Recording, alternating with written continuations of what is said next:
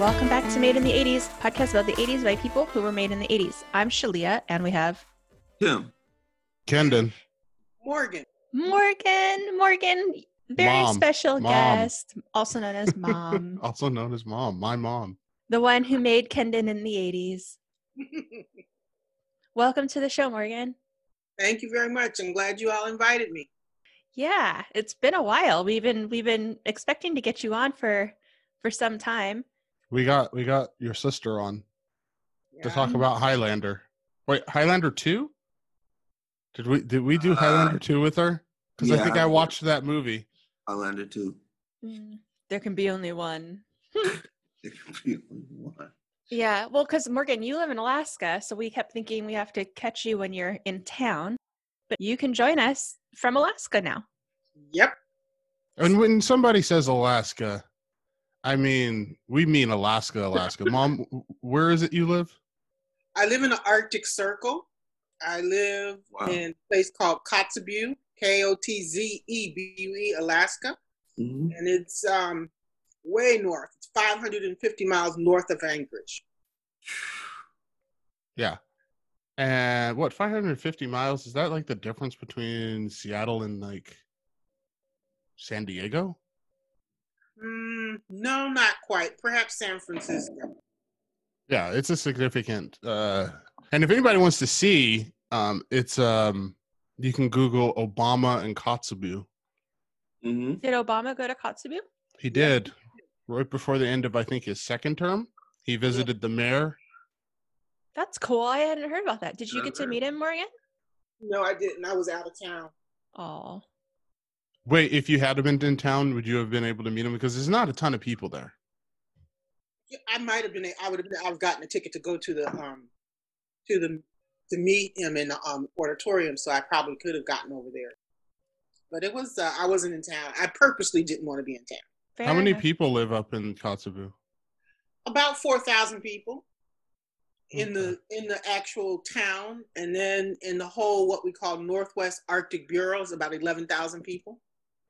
I visited many years ago, and I describe it as a ski resort with no hills. Yep, it's a tundra. It's a tundra, so you don't have any hills. The whole town is only 1 mile by 3/4 miles long. Wow. And it's really small. You can walk you can walk the whole town in less than a half a day. You can walk all over. I was surprised when I flew there that they put me on a regular jet, but then they kicked us out of the back of the plane. They just opened onto the tarmac and said, "Get out." I think I realized really where you lived when we were at a bar watching a UFC fight, and Kendon gets a call from a hospital saying your mother has been in a snowmobile accident. We're like, what? Why is Morgan on snowmobiles right now? What's going on? I'm looking at pictures of it right now. It's like a small little strip. And like an isthmus? Is that the term for it? I think that might be what it is. And you say about 4,000 people, but you help add to that because you help bring babies into the world, right? Yes, I'm a certified nurse midwife. I do women's health, and I deliver babies and other things that women need done. Yeah, so lots of and babies this week. So when we talked, you had 2 new babies this week. Yeah. Were there more after that? Yeah, there was 1 more delivered, but I had delivered 2 babies in less than 40 minutes. Oof. And it was really nice because the second one I had delivered her first baby. So she was really happy that I got to be there for this baby. Very nice. And do I remember right, you were one of the first Black midwives in Washington State? I am technically the first Black midwife that graduated at the University of Washington.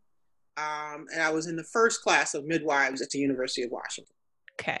Yeah. Wait, so where does the technically come from? There was another midwife in Washington State, but she wasn't practicing as a midwife.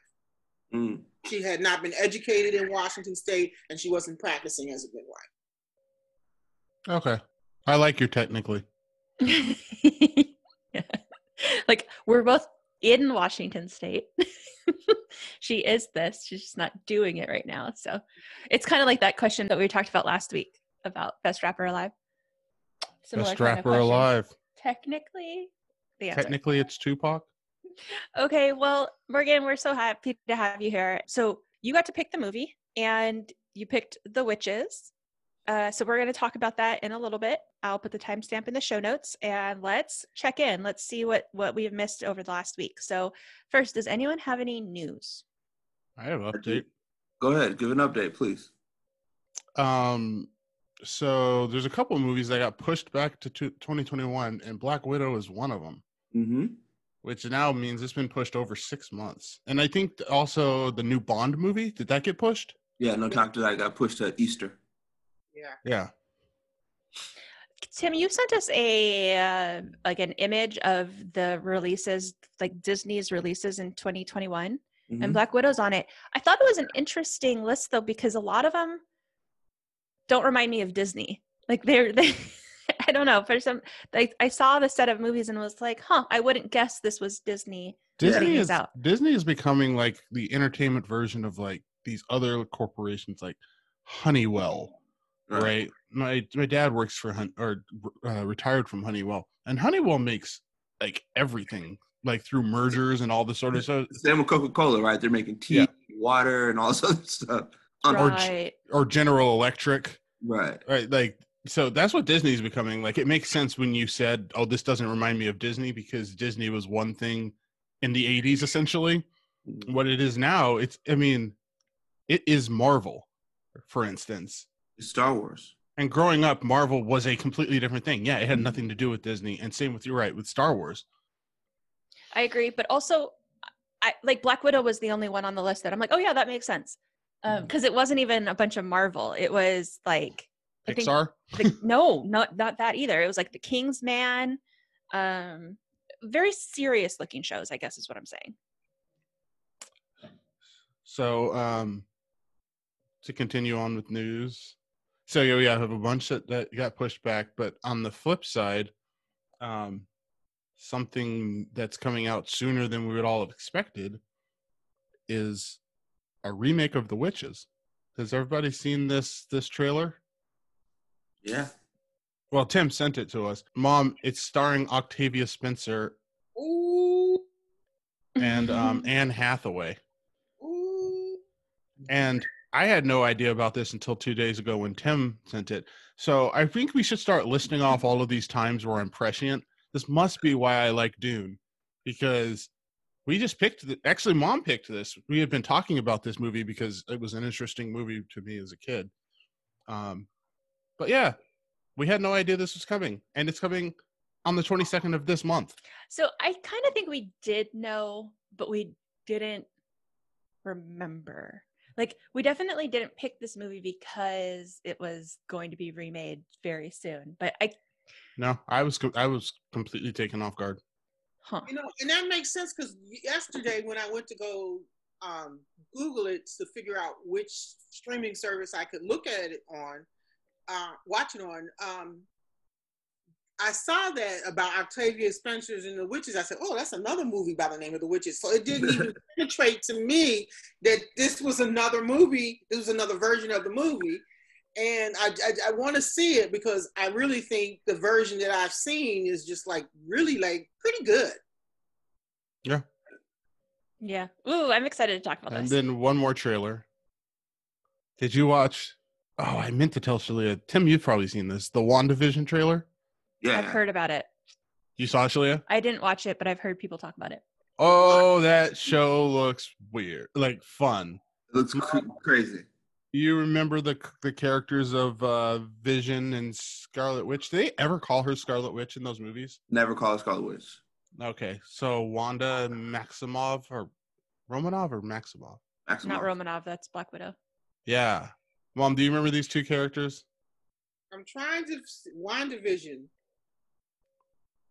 I'm trying to look it up to see what it's about. I don't think I remember.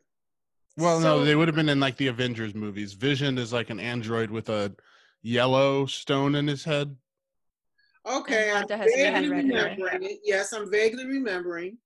So they get married. This is based off of a comic series, a pretty recent comic series where it's just like the two of them having like a sitcom or kind of like a domestic life. Because it's all in her head, right? It's a All in dream her or head. something. No. Yeah. Oh, in the comic, it's not all in her head, right? No. She's crazy. There's like a reference to, there is a comic where like there's a whole bunch of stuff happening all in her head. And like, That is probably a lot. and then there's the trailer has some kind of like there's a liquor bottle or something has like a label for it, and you're like, yeah, this is a homage to that. WandaVision, I think, is also 2021, and that looks fun. Disney Plus. It says it's a web television miniseries. Mhm. Yeah, That's- anything that's streaming is called a web series, I think. Okay. Though my mom was like, she refers to like Hulu and Netflix as networks now. She was like, I just stay on one network and watch my shows, and then I move on to another one. I mean, Not wrong. yeah. Yeah, they are producing content. All right, Tim, what's your news? Really quickly, Jamie Foxx is coming back to play Electro in the new Spider-Man movie, but He's doing what now? Really? yeah, he's playing Electro. He won't be Blue, apparently. I think they'll do a better job with the character this time around. Wait, is this a Marvel movie? Yeah, for the Tom Holland one. Oh, this is not like a what do you call it? An anime. I thought this was like one of those trick answers where it's like, oh, it's going to be animated. Yeah, live action. He's back. Yeah, I don't see why not. Yeah, and also I mean, I see why he's not going to be Blue. Yeah, they'll make him Blue. King's One Night in Miami has gotten a lot of praise from people. It is coming to streaming services January 15th and in theaters limited December 25th. It's about a fictional night in history in 1964 where a bunch of different people are in a hotel in Miami after a Muhammad Ali fight. So it's like Malcolm X, Muhammad Ali, all these other people. Apparently it's fantastic and everyone is raving. So it'll be on Prime Video early next year. Wait, who did this? I heard about that. Yeah, Regina King.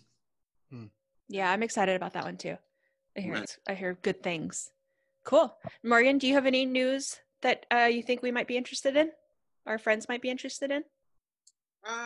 No, not really, because I don't get to watch as much. For me, internet is really expensive, so I have to be really careful about how I use it. So, and besides, I'm often gone a long time, so therefore I don't watch much. But the only thing is I'm going to tell you all that I love this show called Lucifer. Oh, yeah. Well, that's the next segment of the show. Let's move into it. So, that's the news. What have you guys been up to? What are you spending your time doing? Morgan, tell us about Lucifer. Well, it's from the Watchtower, the Watchmen series, or I forget where he comes from, but Lucifer is Lucifer, Satan, who decided he had enough of being the king and ruler of hell and decides to go instead to a little bit less hectic place in LA. And that's what it's about. And about his character. I like his character development.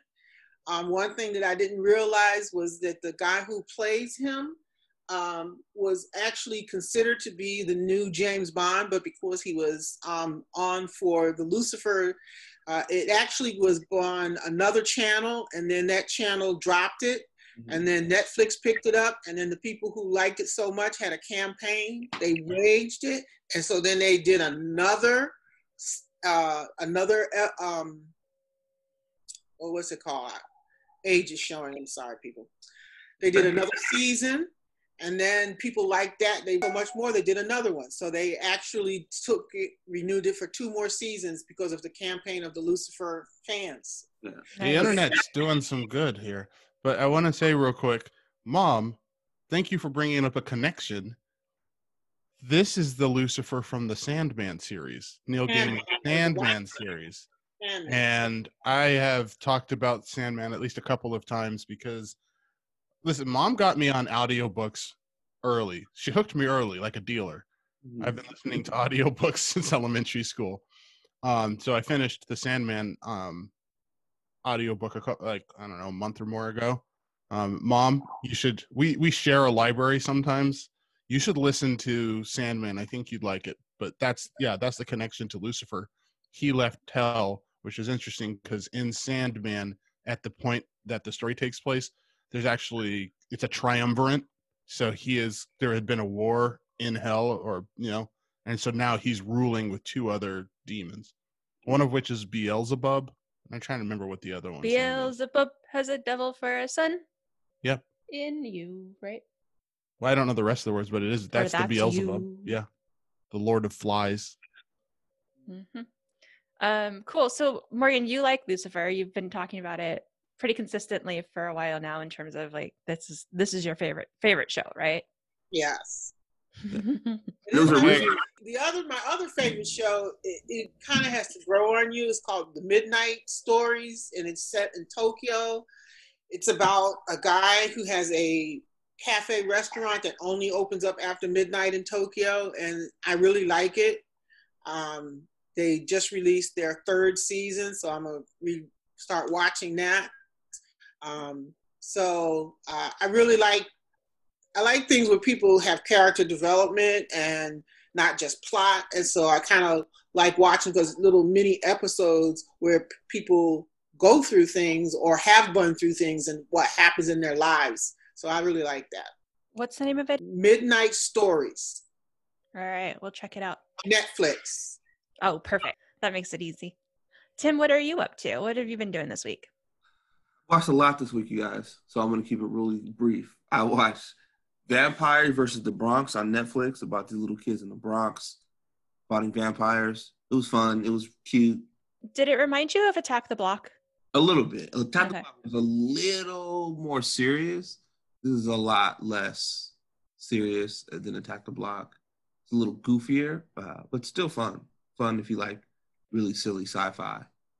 I watched that, and I watched this movie called So Into You. You've never? Oh, I think it's on my list. This is But a I haven't third seen it. movie in all That's the not what Boys it's That called. Love Me It's called- trilogy. It's called Playing It Cool. So it's a different movie. It's called Playing It Cool. I have it wrong. Okay. It's got Chris Evans in it, and it's like a romantic comedy with him, Michelle Monaghan.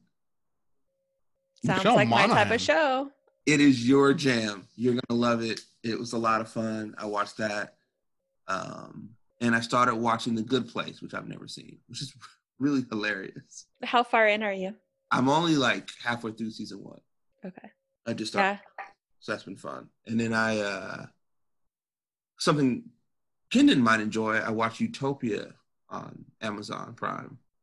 I might give that a try. I started the British version like 5 years ago.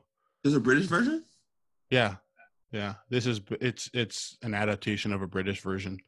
Um, It was kind of weird. I didn't get into it, but I had so many options of watching, so that's probably why. it was I heard a lot of good things. It's crazy. And I caught up on The Boys, and The Boys continues to make me say, I can't believe they did that on television. Which it says a lot because I'm saying that about a lot of things these days. And so Well, it's not, as we were discussing earlier, it's not on television. Yeah, It's on an internet network. internet networks. What episode is that show on? 7. Out of 10? I don't know how many. Like, I refuse to wait episode to episode, so I'm just Gonna wait. patiently I'll let you waiting know. I'll until let you the know whole when thing it's is done. over. Okay. I was gonna say, Lucifer was originally on Fox first before it went. Right. Thank you. It was on Fox. like lie to me. Black Lives. Lie to me. Do y'all like steampunk at all? Yeah. Do I like steampunk? Well, I just recently finished up a series that I'm going to say, if you like snarky humor, you might like. It's called Snarky humor. Johannes Cabal Necromancer, and I really enjoyed it. I enjoyed it so much that when I got to the last book, I put off listening to it because I knew it wasn't going to be any more. So, but that I would say, if you like snarky humor, Johannes Cabal Necromancer is pretty good. And that's a book? It's a book. It's an audio book, and you can get it through King County Library System. Nice. Excellent. I was going to say, Morgan's the dealer for Kendon's audiobook. getting him hooked, but the library is the distributor. Yeah, there's a lot of good stuff on there. A lot of good But we have a Let's clear a few things up. I started him on audiobooks to help him learn how to read, because way back when he was little, you could get the book, the actual little book, and a little cassette tape. And therefore, when mommy, who was busy going to school, as well as working and things, you could sit him down with the book and he could listen to it on the tape recorder and turn the pages. So it was a way to get him to read, and both his sister and him liked it, and it was a way for mommy to be involved in helping them learn how to read and be independent about what they read. So I really don't feel like what I really did is hooked him on reading, but through a different way, through the storytelling tradition that is very strong in our cultures of storytelling. So I really hooked him on storytelling versus audiobooks. That's what I look at audiobooks is modern day storytelling. That makes so much sense. And then, so when you did that, did it also hook you? Because I know that you also listened to books via audiobooks for some time. Well, when Kendon was little, I was back in school, and so my brain for reading was all directed towards school, and I didn't really have leisure time to read. Because like I said, I was being a mom, working, going to school. And so that way, by listening to audiobooks in the car, I got to have some break from having to do technical reading all the time that was related to nursing or midwifery. So that was my relaxation that I could do. And often I could choose stories if we were traveling together with the kids that the kids could listen to together. Like I remember one Kendon like was Judge D. Was this, because things like that we could listen to together. So I really like that. And I've searched low and high, and they have not done Judge D on MP3 like or streaming or anything like that. We listened to Judge D. So what we listened to was I ripped a CD that I found at the library. Oh. And they have the original cases of Judge D, which is like a Chinese collection that was translated by I think was he Dutch? Robert Van Gulik. Yeah. But like the series that we grew up reading, which that person ended up writing based on the Chinese collection of a potentially historical figure. Like he must have written 20 different mystery novels, but they're not available. You have to listen to them on tape if those tapes are still good. So Tim, I don't know if we've talked about Judge D before, but yeah, it's Chinese, and he's a detective sort of police officer. So he goes to different. Yeah. He's a judge. He is a judge. Yeah. But he also detects. Like he definitely investigates.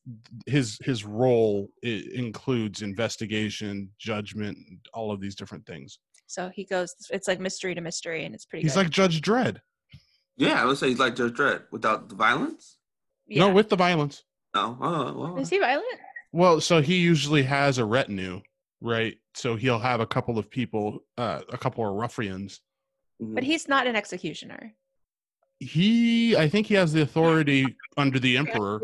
He does have the authority to do that. To say, yeah, this is what's going to happen.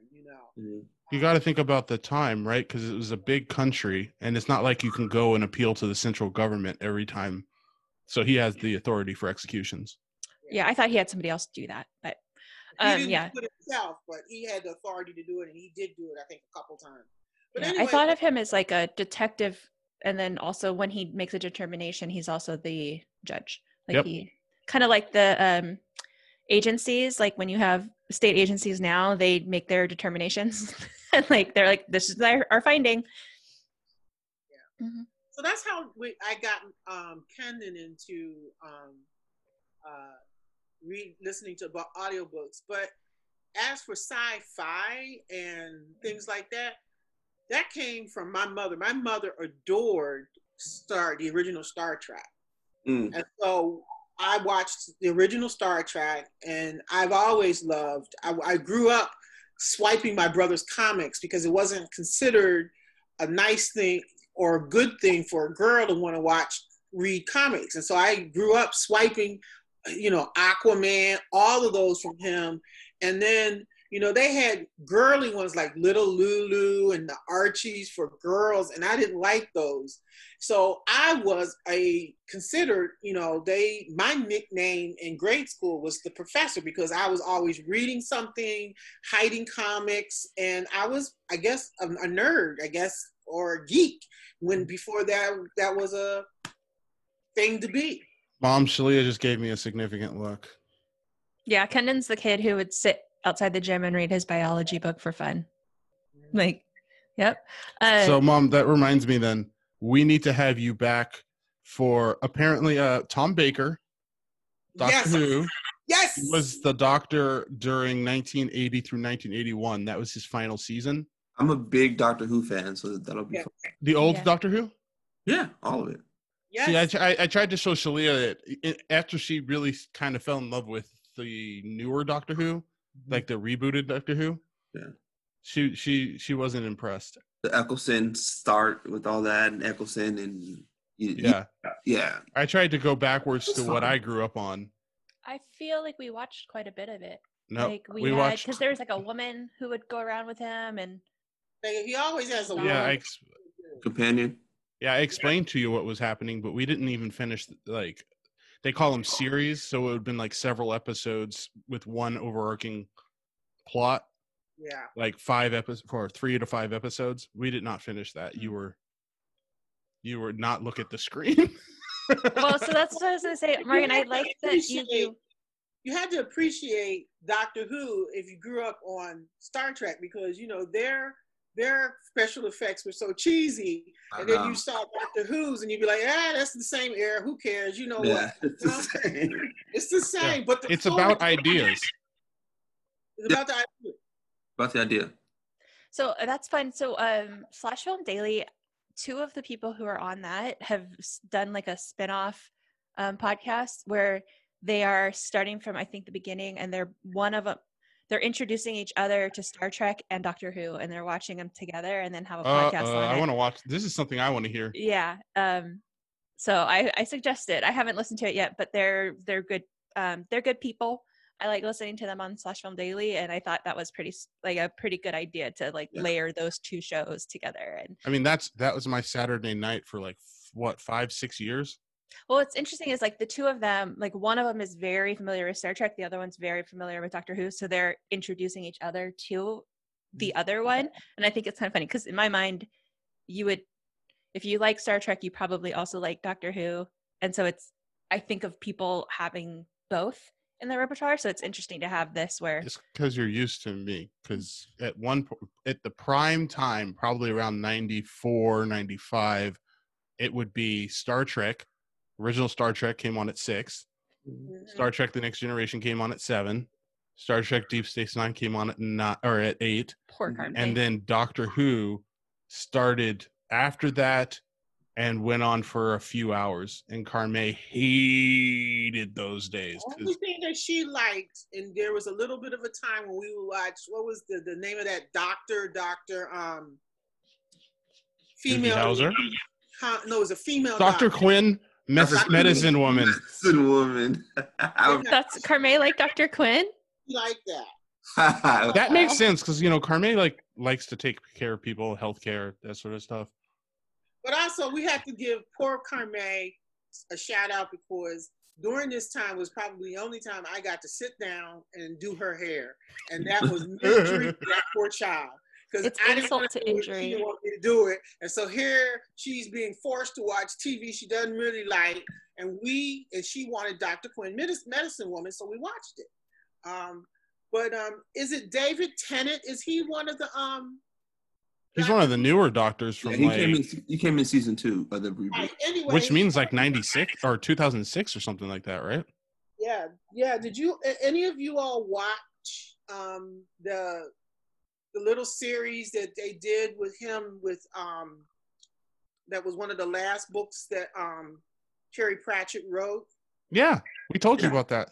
Yeah, it was really good. Wait, did we? No. Is that Good Omens? Yeah. Yes, I read the actual book, Good Omens, and I've read almost all of Terry Pratchett's work, which is just amazing to me. I love it. It's silly, but it pokes fun at, a lot of things, and I really enjoyed it.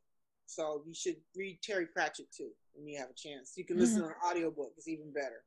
Yeah, we actually watched Good Omens together. That was one of the ones where I think we took a break in between recording podcasts and went downstairs at Club South End and started Good Omens. That was a nice memory.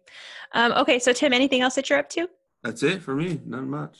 All right, I've also been up to quite a bit. The highlight of my week is I started watching HBO Max because I finally just logged into it on my phone one night before going to bed.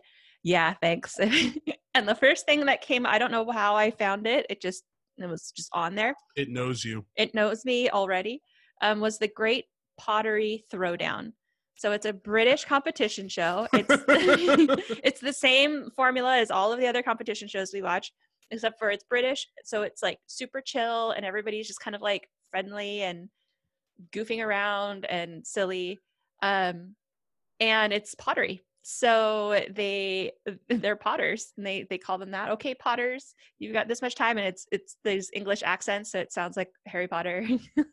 And it's so good. You get to watch them with the clay making different things on the wheel. And I finished within 2 sittings. I finished the first season. There's 3 of them all together, so now I'm slowing down and like. She was sad on the episode I watched with her because she was like, "This is the last episode." Yeah, but I love it. I just like I want to get my hands on some clay so bad right now.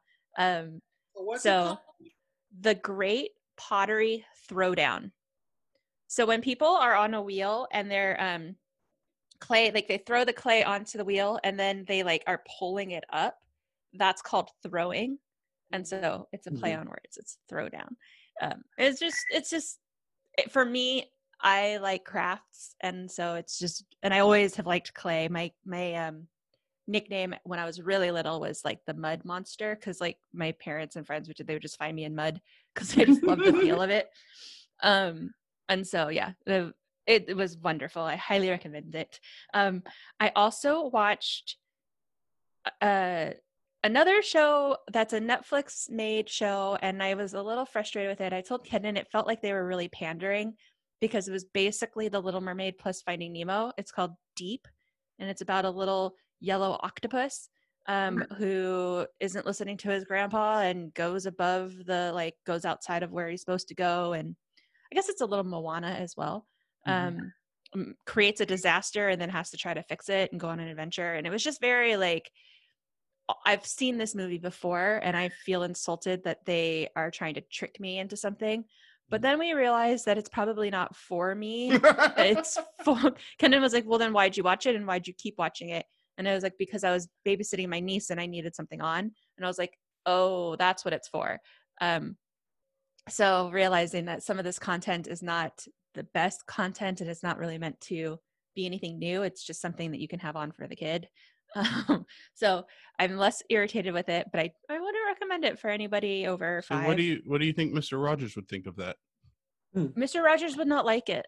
I don't think Mr. The Rogers idea that would they're like making content just for you to sit the kid in front of and just go away. I mean, she didn't even really watch it. It was mostly me watching it. Like she was doing other things. I also got her on. What was that, Morgan? She's seen the story before she knows the ending. All right. Exactly. I don't know how it happened. I was just like, I need something to play. The other thing I did play for her is Cosmic Kids. I don't know if we've talked about that. It's a woman who does yoga and for kids. So it's really cool because she's telling a story as she's moving you into different poses and they're being those poses. So like they turn into a cat and then they make a giant hot air balloon and then they do this and that. And it's really effective. The only problem is that one of the episodes that we were in, they turned into mermaids, and then that's all my niece wanted to be. And so all of a sudden we're jumping from couch to couch and being mermaids and not actually doing any more yoga. So, but it's highly recommended from me, and other parents I think are really getting into it too. So any friends who are parents or dealing with little kids, Cosmic Kids is pretty useful right now. And then the other thing that I wanted to mention is SNL. So Saturday Night Live is back in the studio as of last night, and I really enjoyed it. Like I didn't watch it yet. it was a good one. Chris Rock is the host, and Megan Thee Stallion was the musical guest, and like, yeah, Was she walking around? was she walking? Yeah, didn't she get shot? She got shot in the foot. She was dancing. It was months ago. She's recovered. But yeah, like her performances, specifically the first one, I really liked. Was it WAP? They did, what song was it? I don't remember. It was Savage. And they did kind of a message about protecting Black women, and I really liked it. And Chris Rock was funny as always, but they were just good. It was spot on. Like, it was just one of those where I'm like, yeah, this is nice. And then immediately after that, especially because now we can watch it at 9 p.m. on the West Coast, so I was like, oh, cool, like that's what I'm gonna do. And then there was a vintage SNL that they played right after, and it was from a year ago, and it was the impeachment. That was when Trump was like calling everybody to be like, I'm freaking out, what do I do? And like Giuliani's like on CNN talking to him on his phone, and he's calling a chairman in Korea and getting advice. He's like, man, your country's so cool. Anyway, I was like, wow, that was a year ago. I can't believe how much has passed during that time. A lot have happened since impeachment. But so that was just good. But I just, I appreciate SNL right now. So for anyone who hasn't watched it, I thought it was particularly good. So Kendon, what are you up to? I'll keep it short. One, there's a YouTube channel that I've been listening to a lot called Filmento. It's like Filmento. It's this guy with an accent, and so it kind of caught me. I was like, okay, I'll listen to this guy. I didn't know where he's from. Finally found out he's from Krakosia, which is like a Central Asian / Azerbaijan. I think it's next to Azerbaijan. Anyways, it happens to be, if I'm correct, the country that Tom Hanks is from in the movie where he's stuck in an airport. Oh, that's interesting. I thought he was Iranian. That's what Sahar told me. No, so that's what the person who the story was based on, I believe, was from Iran. Yeah. But in the movie, they changed it. So I think it's Krakosia. Anyways, he has a thing against Swedish people because they beat them at soccer whenever it matters, he says. He's a writer on a TV show. I don't know what TV show, but he typically talks about, he basically has film perfection or film disaster or film failure, like two different series on his channel. And he just talks about how to analyze writing and how to make things better or why something went wrong. And it's good because it's not like CinemaSins or one of the other channels where it's there to really tear things down. It's more often the episode that I would want Shalia to listen to is actually Man of Steel, because he actually makes a good point, a good case for how Man of Steel could have been a much better movie by simply moving around a few scenes. So that movie has several flashback sequences, but they don't match tonally with the scenes before or after it. But if you literally shuffle them around, they would. So like just for example, the scene where Clark Kent's father dies and his father's like, don't save me. We don't want you to reveal your powers. He's like, that should have been right next to the scene on the oil rig. He saves the people. Where he goes and saves the people, right? There's several, like when you sit and listen to what he's saying, there's 3 or 4 of these flashback sequences that directly connect thematically to a scene like during the present day or whatever of Superman as an adult. And the whole thing would have thematically flowed together better. Now, Shalia still would have been angry at certain aspects of it, but it was like, he made a really good case. Anyways, he's fun to listen to. Is he the one who did why Winter Soldier is like the best horror movie? Not horror movie, but yes. Did he say horror movie? He did a really good one about Winter Soldier and how it was a scary movie or horror movie or something, but just how they had like this like pending doom the whole time and like an invisible threat. And anyway, he really hit like a bunch of points about how that movie worked. really well. What was really good was he was like, you take a hero who is very comfortable on the battlefield with a team, you know, where he can punch his problems essentially, because like one of the earliest pictures of Captain America is him literally punching, I think, Hitler. Yeah. And they're like, okay, bring him to the modern world, right? Bring him into gray morality. He can't trust anybody around him. And the threat he's going up against, he can't punch. Like, even if he beats the Winter Soldier is being controlled by somebody else. And so there's a constant sense of dread. Shalia's right. It's a really good episode. Yeah, dread is the thing. How to make Kyrgyzstan? the audience dread. What was that?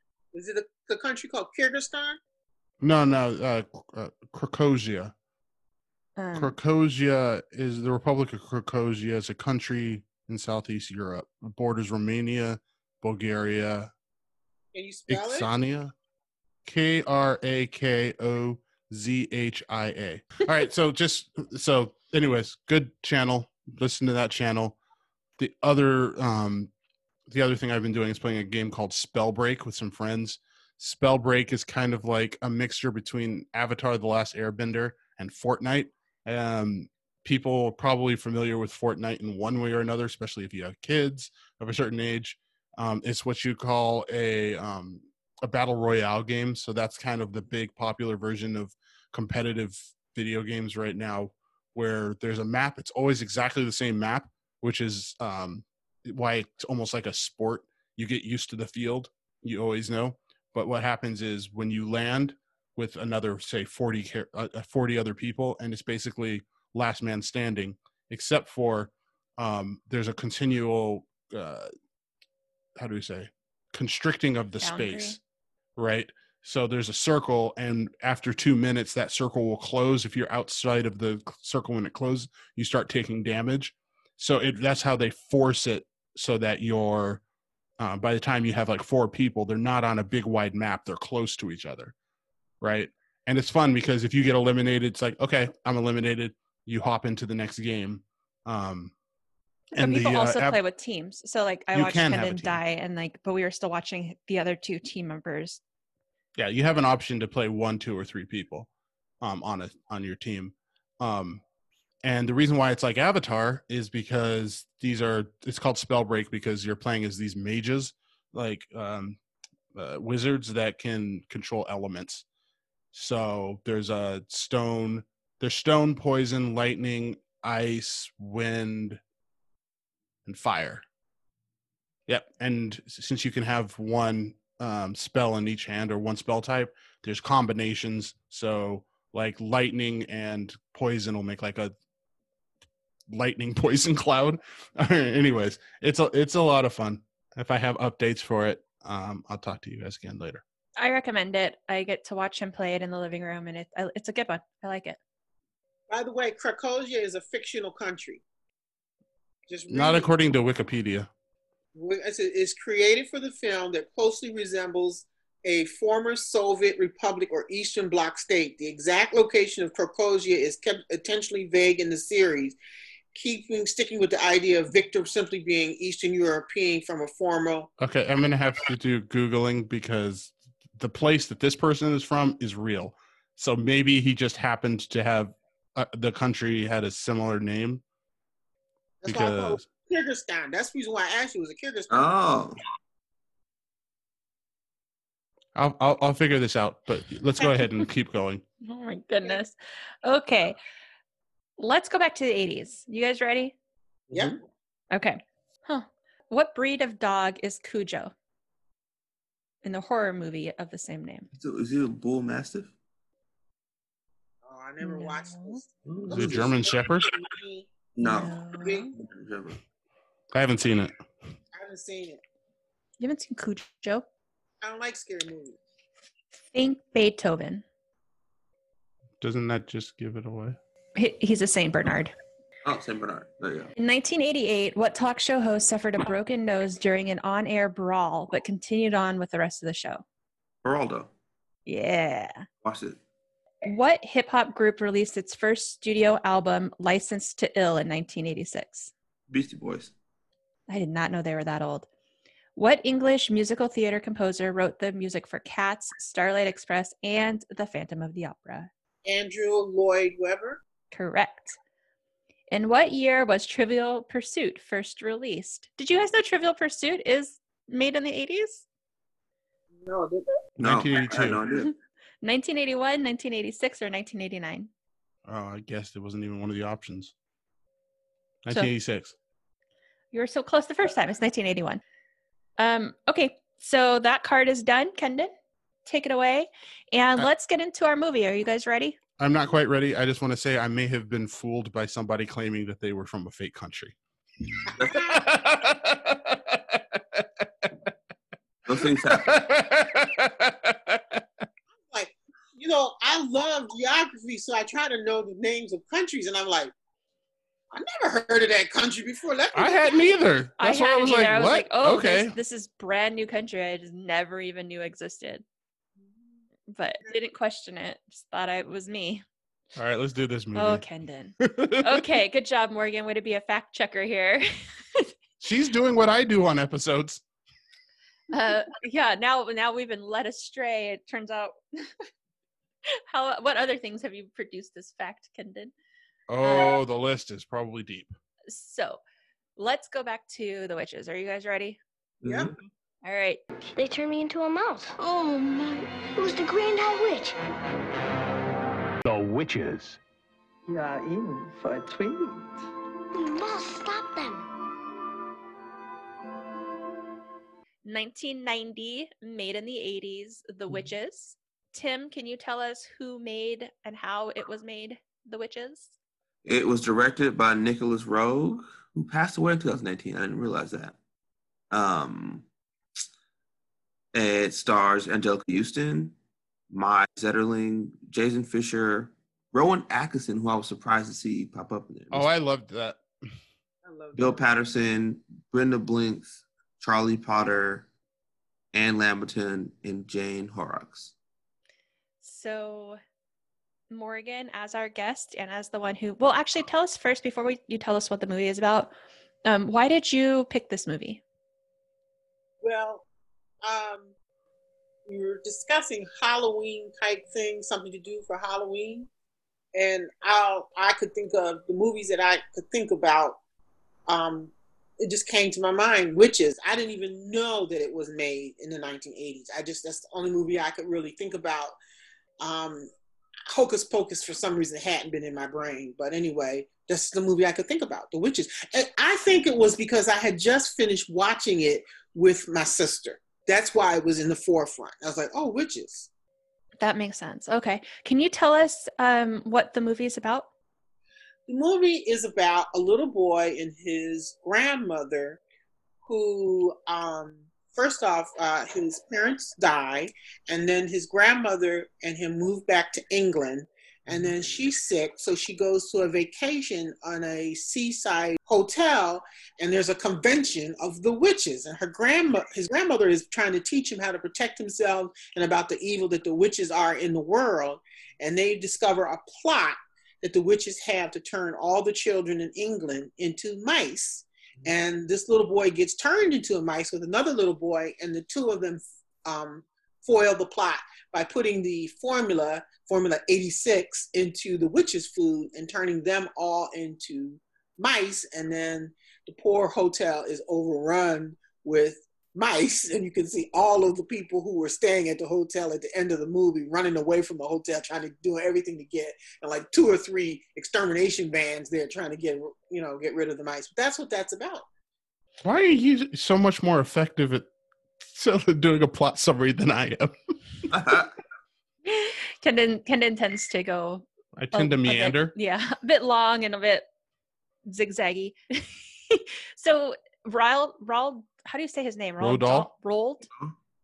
Ronald Dahl wrote it. It's one of his books. Now, Kendon, you found out that this was the last movie made of his books and made by Jim Henson. Before they each died in 1990. That same year it was released, 1990. So it was a Jim Henson, his studios co-produced it, and makes sense because there are a lot of creatures in this movie to make all of these mice, and the witches too. They're all weird looking. So so Roald Dahl, the book though, I had no idea that he was so old a writer, because I thought when we were reading it in elementary school it was current, I guess. But the book came out in 1983, and he also wrote Everything. Charlie and the Chocolate Factory, Wow. Matilda, James and the Giant Peach. Big Friendly Giant. Yep, the BFG, which are, I mean, Matilda I also didn't know was so old because I watched that movie and loved it growing up.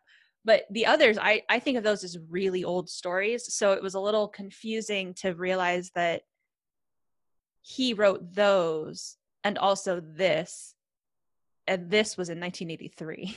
I mean, the bulk of his stuff must have been from the 60s to the 80s, I guess. Yeah, I think so. And what did he have against adults? Because there's a lot of, I feel like there's a lot of authors or directors of movies that are popular with kids that you could ask that same question. yeah, it's like very, the adults are big and mean. Because Matilda is that way too. I mean, there's like one or two nice adults, but like there's just all of these adults in your life that are just not nice. I'm wondering if that's something that's changed since the 80s, since the 60s, 70s, and 80s. Doubt it. Are adults nicer now? There's less of the children should be seen and not heard. You don't hear that anymore. Yeah, I think we're nicer. Maybe Mr. Rogers helped. I feel like we're nicer to kids. Yeah. Well, I think to draw children in, first off, when you talk about this particular movie, there's some symbolism that is at the beginning of the movie and at the end of the movie that, having now watched it more critically, that there was some foreshadowing of what was going to happen in here. So the parents get into a big black car that is long, very big, and you realize that they die in it. It's like it's reminiscent of a hearse. And at the very end of the movie, the surviving witch drives off in a white car. Mm-hmm. So I think this is sounding like Malcolm X a little bit. Well, the thing being is that I think that he was probably, I don't know how old he was, but he probably, a lot of things like he survived World War II. So there was a lot of scary things going on. And the people who were in power were doing a lot of scary things that you couldn't react to. So the world is a scary place. The adults make scary decisions. You're just battered from place to place. That's what I believe a lot of his books play into, and children who are drawn to him or who enjoy his work are people who've experienced that, things has happened, like right now, kind of what he's talking about, his world vision is happening to children now in the time of COVID-19. The world is upside down. People that they don't know are making decisions about their lives that they don't have anything to be able to say anything about. And the adults are all just as stressed as well. So I think that some of his stuff is the product of the time that he grew up. So I'm glad that you mentioned World War II, because Kendon, we were watching this and we were like, wait, are we really talking about it sounded like a German leader talking about exterminating a group of people. Like that's what Angelica Houston's. She sounds like she's a Nazi. like verbally sounds like she's a Nazi. But I want to make another connection, especially since we've done a bunch of Miyazaki movies. He was from, I believe he was born before World War II, and their country changed a whole lot. And a lot of their movies, including his, seem like a reaction to pre versus post war Japan. And another similarity from England, because I think this is probably an impact for a lot of major British writers of the period, would be J.R.R. Tolkien, who fought in World War I, and those influences kind of led to a lot of the aspects of the Lord of the Rings, right? And the idea of protecting the Shire, which is kind of like the pre World War period English countryside from the massive devastation of the evil outside world. Yeah. And he served in the World War II as well. So I think J.R.R. Tolkien did? Roald Dahl. Oh, okay. He was in the war too. So like I said, I think a lot of his is what he's bringing to it is that sense of, children didn't know really what was going on. Bombs was just, dropping out of the sky. But now, even in today's literature for a lot of children, you either have an absent mother or absent father or absent parents. Mm-hmm. And that allows, or either they're physically absent because they're died or they're just not there, or they're emotionally absent because they're so busy with something else. And that allows the child to play into their imagination, to deal with what's going on in their lives in a way that is meaningful for them. I think that's, Finding Nemo, there's no mom. Well, that's Disney too. Like Disney likes to do that to the moms. I'm literally thinking of Pan's Labyrinth. Yeah. Well, Kenan, going back to your Filmento, because that's one of the things, right, that they talk about in terms of having the audience dread and like really pull them in, is taking away their stability. And so if your parents are your stable security, like in Captain America, Winter Soldier, like all of these people that he does rely on and trust, like basically you don't have any of that. You take all of that away, and then you're yeah. So I think that works for kids, like take away their adult figures who take care of them, like their moms, and that's how they end up in all of these adventures that. Yeah.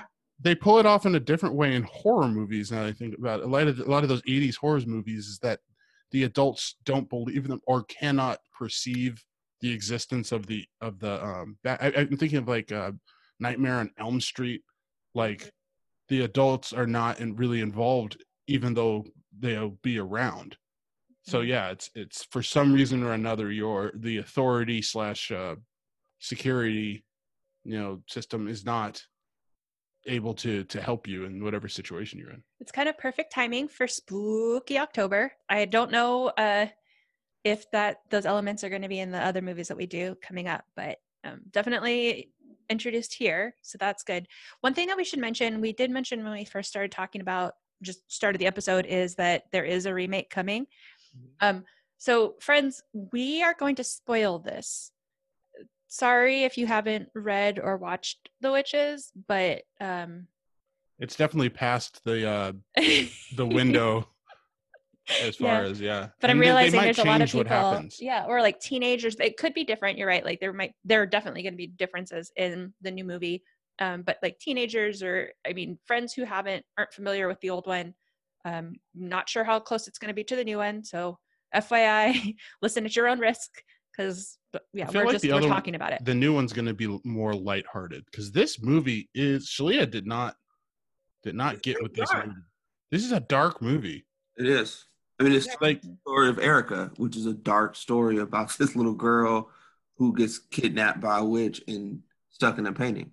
Well, it's very much like an old school, like Grimm's fairy tales. Yeah. Right. I remember Mom was all over Little Mermaid. Like, that's not how the Little Mermaid ends. It doesn't. And that's the truth. Disney, you take a movie and you take a tale, or most of the fairy tales that Disney does, they Disneyfy them. And many of the stories, the Little Mermaid didn't get what she wanted, because the whole point of the story was, to know the real value of people versus just their exterior.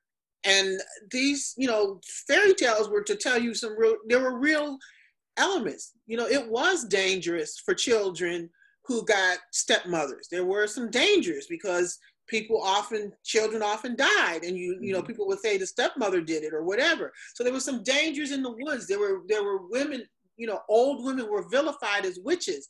Yeah. So I really don't know that Ronald, he had issues with adults, but I do believe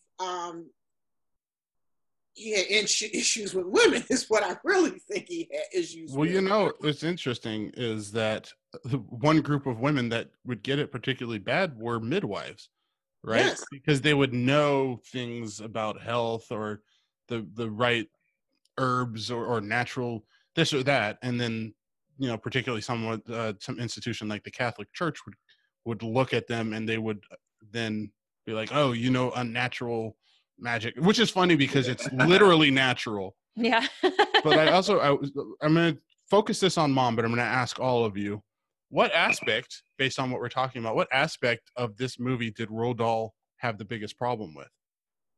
What do you mean? Did he have a problem with? He was very opposed to something that happened in this movie. Oh, really? Killing the witch. No? Mom, do you know? The witch coming in at the end to save him? Yeah. In the Yeah. book, he stays a mouse. And not only that, like in an interview, Roald Dahl is basically saying, what's so great about being a human? Like he says verbally that the kid does, Luke. I don't think he has a name in the book, but I'm not sure.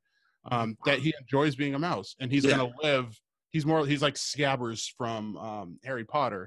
So he's going to live a human lifespan. Yeah. Yeah.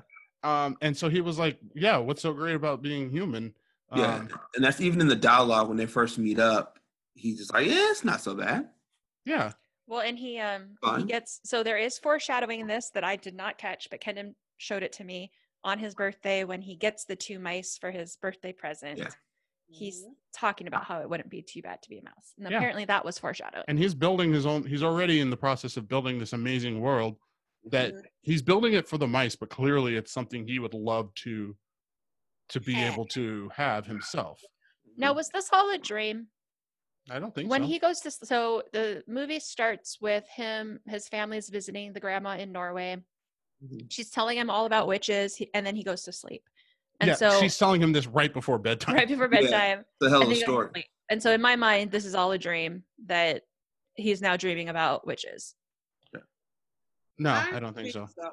No. So speaking of Filmento, this is exactly the sort of thing he would say is a terrible idea for a movie. Don't undermine the stakes of your movie by saying it has essentially like a dream, unless it's a dream that impacts the outside world. Nightmare on Elm Street. Right. I was going to say that's the sort of thing. A dream, if you say your whole story was a dream, then you've deflated the stakes of the... Well, but they don't say it was a dream. That's the thing. Like, They don't. That's Was why I it a don't think it dream? is. I'm saying you were saying there's a hint to you that it might be, but I don't think it is. And I think he's a good enough writer, and this movie is of enough quality that they would avoid the idea of being like, "Oh, tricked you. None of this really happened. So why did you feel like? Why did you feel dread through this movie?" so sticking with the beginning of this, so the grandma is telling him about witches, and I was wondering, like, it felt anti-Semitic, partially just because of like the Hasidic women who wear wigs. Like, there's a whole group of women who, at any age, they are wearing wigs to cover their hair, and so I was like, this seems a little problematic. But then he starts talking about like their feet are all messed up, and so they only can wear sensible shoes, and then their hands are. And I was like, oh, okay, no, he's just basically saying, Faulty. yeah. And women are just, you don't know if they're underneath monsters, basically. Well, I mean, one of the things that's ask any woman with short hair, that's already something that in society, in like mainstream society, maybe it's changing now, but is something that would be like odd, like that's not ladylike to have short hair, right? So a woman with no hair would be considered unnatural. That's a good point, right? Like the Hasidic Jewish women who wear the wigs, it's not because they don't have hair, it's because you're not allowed to see it. Yeah. So, okay, that makes sense.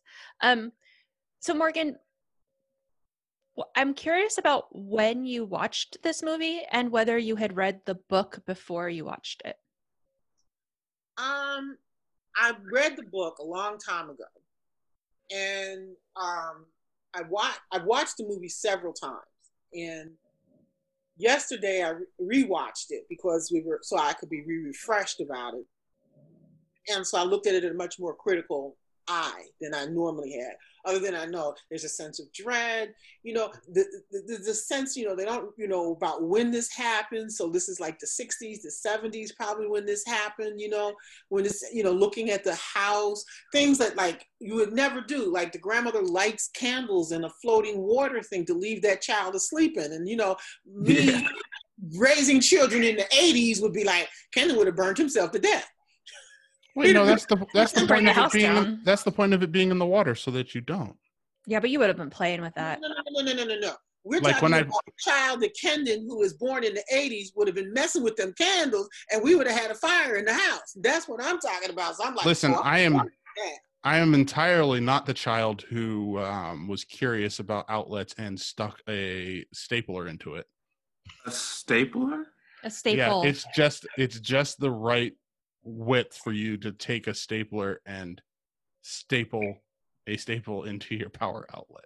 He's In also fact, the in kid my- who got suspended from kindergarten because you kept sticking your finger in the I did not easel. get suspended. Or something happened. You kept They took sticking me to the your nurse's finger in office the twice easel. in one day because I kept playing around with the easel and I got my finger stuck in it. Wait, it wasn't twice in one day. It wasn't twice in Well, one you day. did it multiple times, is what I Here's remember. the funny thing about this. When I go to his classroom and his teacher, and he has this thing there, and I'd be like, do you think that's a good idea? It just holds up books. Throughout my childhood, there was a line in between the two prongs on the, how do I say, the plastic cover for the outlet in my room had a line in it where the middle of the staple had burned that plastic. And also I tried to blame it on the cats. As you see, the thing is, I'm looking at this as a mother, and I'm thinking like, oh no, there is no way I would have left those candles in that room. I might have been able to get away with it with Carme, but not with Kendon. We would have had a house fire. So Now those this kid Luke is definitely not a Kendon personality. It doesn't quite seem. Maybe I don't know. But originally, like the first time you saw this, do you remember? Were these were not your reactions when you saw it? Do you remember when you saw it? Was it back like when it was new? Many years ago, and my reaction basically was that oh, this is dreadful. The witches. Again, how witches are used throughout time and literature, I probably thought about. But I actually liked it a lot. I remember liking it a lot because it's much more real than the Disney. I don't like Disney-fied things. Mm-hmm. So therefore, I like this story a lot better because I didn't like Disney-fied things. Well, also, Mom, you just like wicked things. You like things with a bit of a wicked sense of humor, or a bit like whenever we get to Masters of the Universe to do that movie, which we're going to do a special something for. Mom, you remember Evil Lynn? Yes. And Mom always loved when Evil Lynn looked at the situation and she's like, "I'm not staying for this fool for Skeletor. I'm out of here." Like Mom just likes those sort of witchy characters or wicked things. I mean, Lucifer clearly. Snarky, sense of, I really do, because literally she's saying what I was saying in the situation. Oh, this don't look like it's gonna go down good. I'm out of here. Yeah. I do appreciate that when someone reacts the way that you would react, and you're like, "Oh, thank you. Somebody makes sense in this." Tim, how old were you when you saw this movie? Never saw it. First time I ever watched it. Really? What about the book? Did you ever read the book either? Mm-mm. So Roald Dahl was a huge part of my childhood. Never read the book. When I was watching the beginning of the movie, I was wondering if I was watching the right movie because it was the story of Erica and this little girl. I was like, what is this? I had to double check to make sure I was watching the right movie because it felt so different from, like, I've seen clips of it and I've seen stills of it, like mostly stuff from The Gathering in the ballroom where they sort of reveal themselves as witches. So I was like, is this the right movie? So I had the same reaction, Tim, because so I think it was third grade, maybe. The classroom that I'm visually, my memory is the third grade classroom.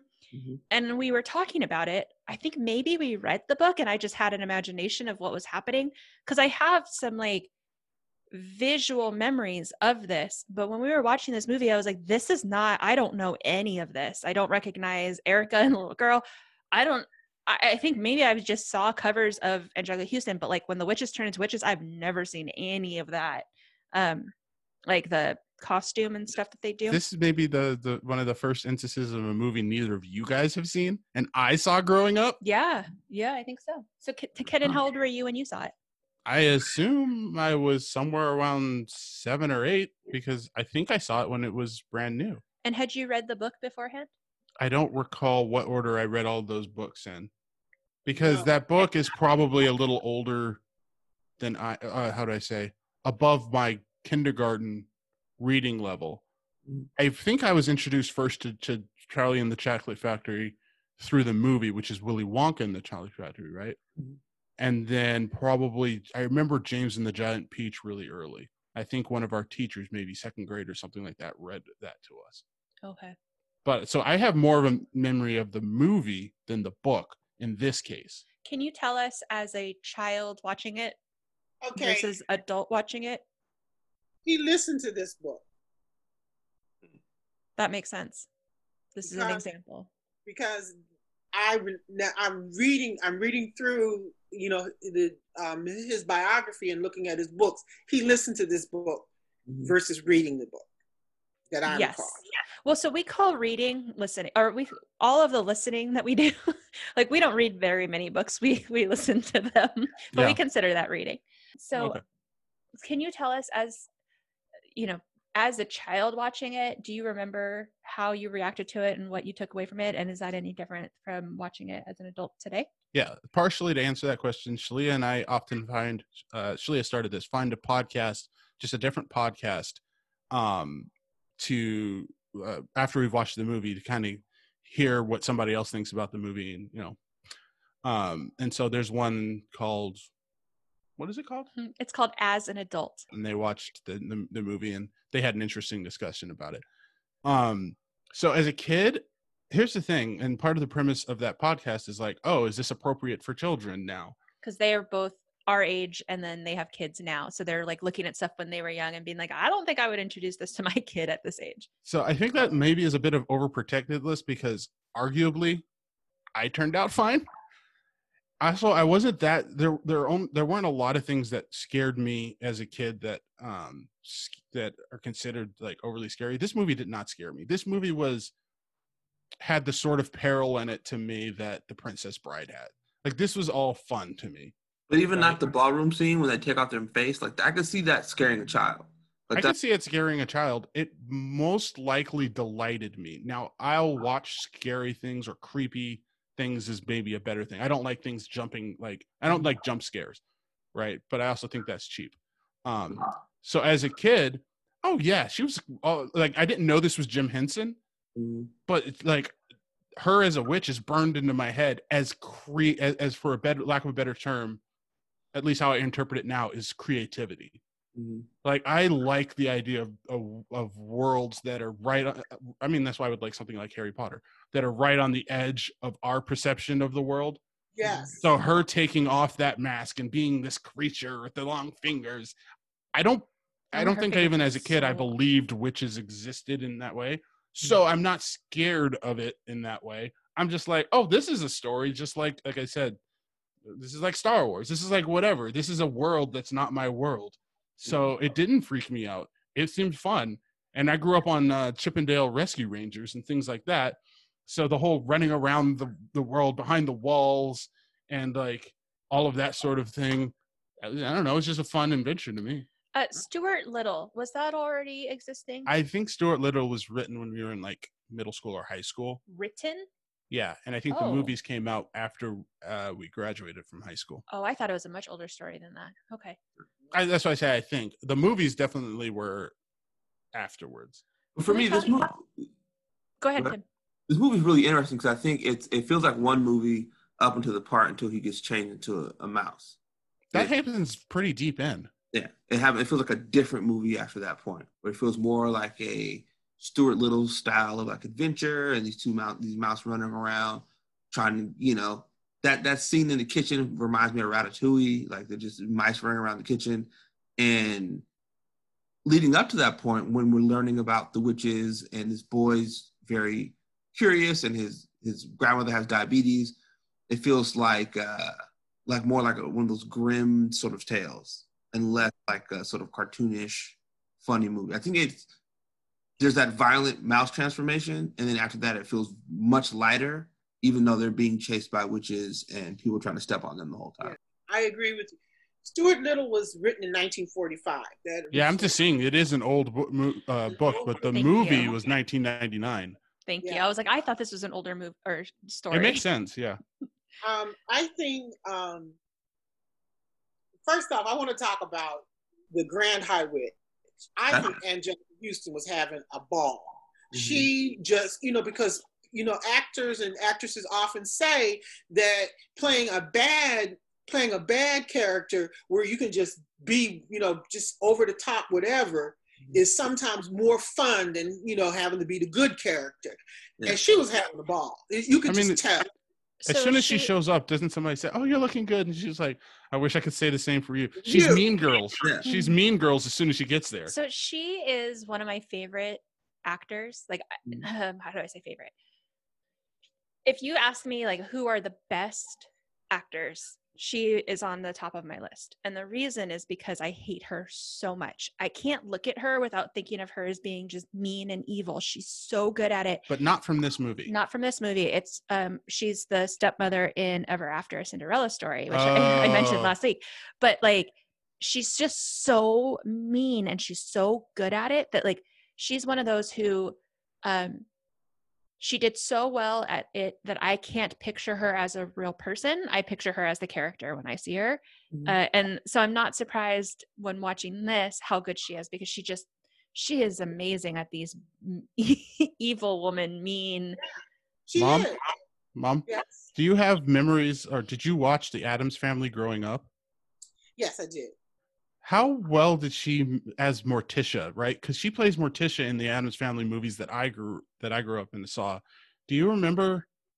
She seemed perfectly suited to that role. Yeah, she was perfectly. You know who I always thought that she was perfectly suited for that role, because she really knew how to look down her nose. She knew how to look down her nose on somebody, and she also. I always thought that she would play the best Cruella de Vil. Yeah, I believe it. I'm not saying who played or didn't do a good job. I just thought, oh my gosh, she's Cruella de Vil from just, but I think she got to a point where she didn't want to play as many of those roles anymore. And her father was a famous movie director. Oh. So, and she was also, her partner used to be, what's his name? Jack Nicholson. Mm-hmm. Oh, wow. Yeah. Those two together. Ooh. Wow. So there's a lot of is it Jack Nicholson or I think it was Jack Nicholson. Anyway, I just feel she was just having a really good time with this role. And it was like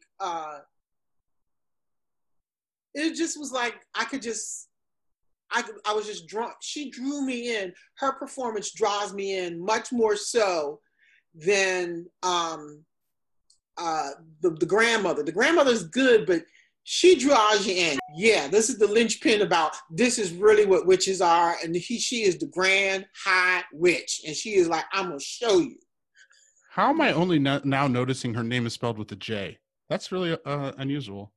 So wait, I also think that she would have been amazing in Devil Wears Prada. It's similar. Yes. Which is funny because both Anne Hathaway and what's his face are going to be in this remake of The Witches. Stanley Tucci. Yeah, so it's like, oh, they're together again in The Witches, but Octavia Spencer plays a grandma, which I agree. I think she's going to have grandma has a huge role in this movie, but the actor herself is not super compelling, but I think Octavia Spencer will definitely she fits the role. It actually reminds me of the kid also. The kid is clearly not a child star. He's not like the child sort of actor that they would have put in a lot of the ones growing up or now. He's not polished in that way, which actually makes him seem like an actual kid. He seems like an actual kid bouncing around but not like a serious child actor star, like overly make-upped or just whatever. He's a little awkward looking, and it makes him more relatable. I agree, because unfortunately I got the movies mixed up that I was supposed to be watching, and I watched Hocus Pocus. I watched The Witches, and the little girl who plays the little girl in the movie on Hocus Pocus, you can tell she's a child actor.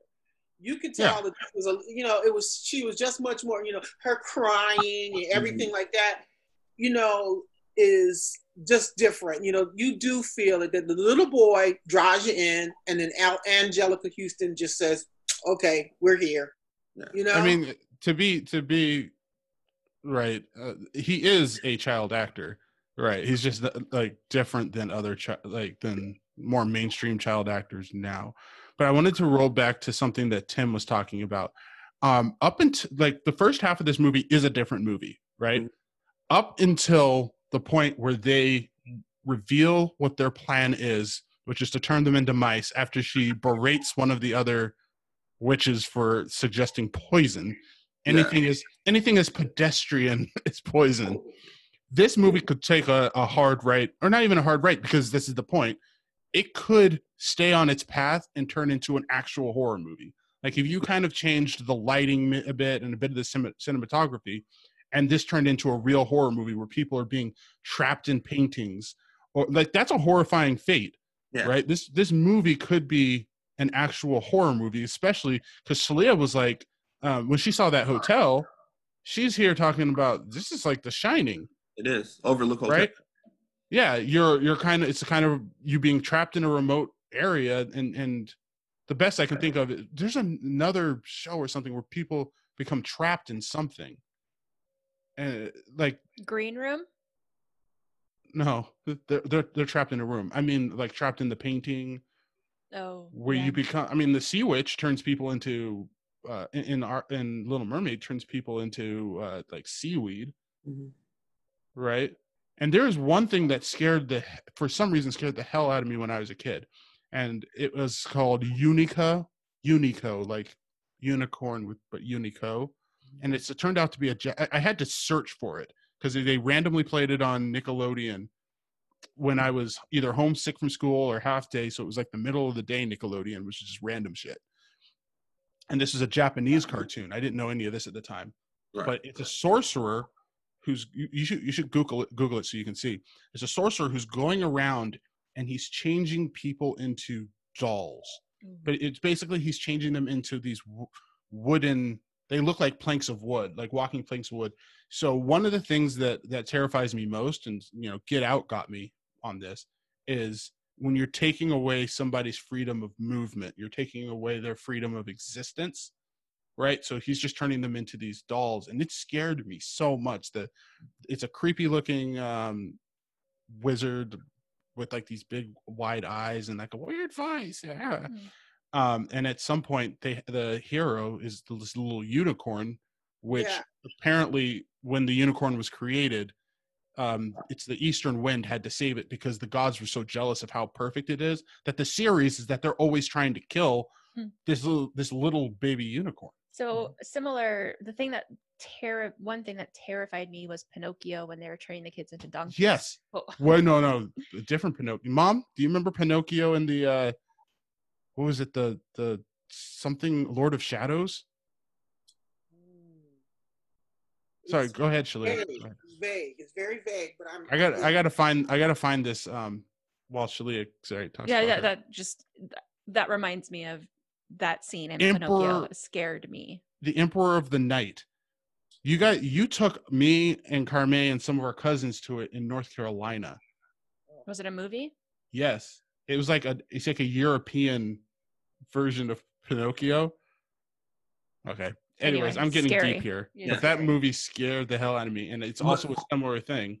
And to Kenneth's point, like I think tonally, had the score been different and stuff had been different, they'd have had like that scene when she pushes the kid, the stroller down the hill. Like she's trying to kill a baby. Yeah, she straight up tries to murder a baby. Or like she's not going to try to kill that baby, right? Yes, she I was like, what type of movie is this? This was what kids' movies were before things got Disneyfied, and like people were like, "Oh, you can't show this, that, or it's too scary." I'm like, "This is what the world is like." It's not necessarily too scary. I mean, like the concepts are there, right? Like 101 Dalmatians is like the the epitome of this to me. Like, she's skinning puppies to make a jacket. Like, what are you thinking? You're murdering puppies.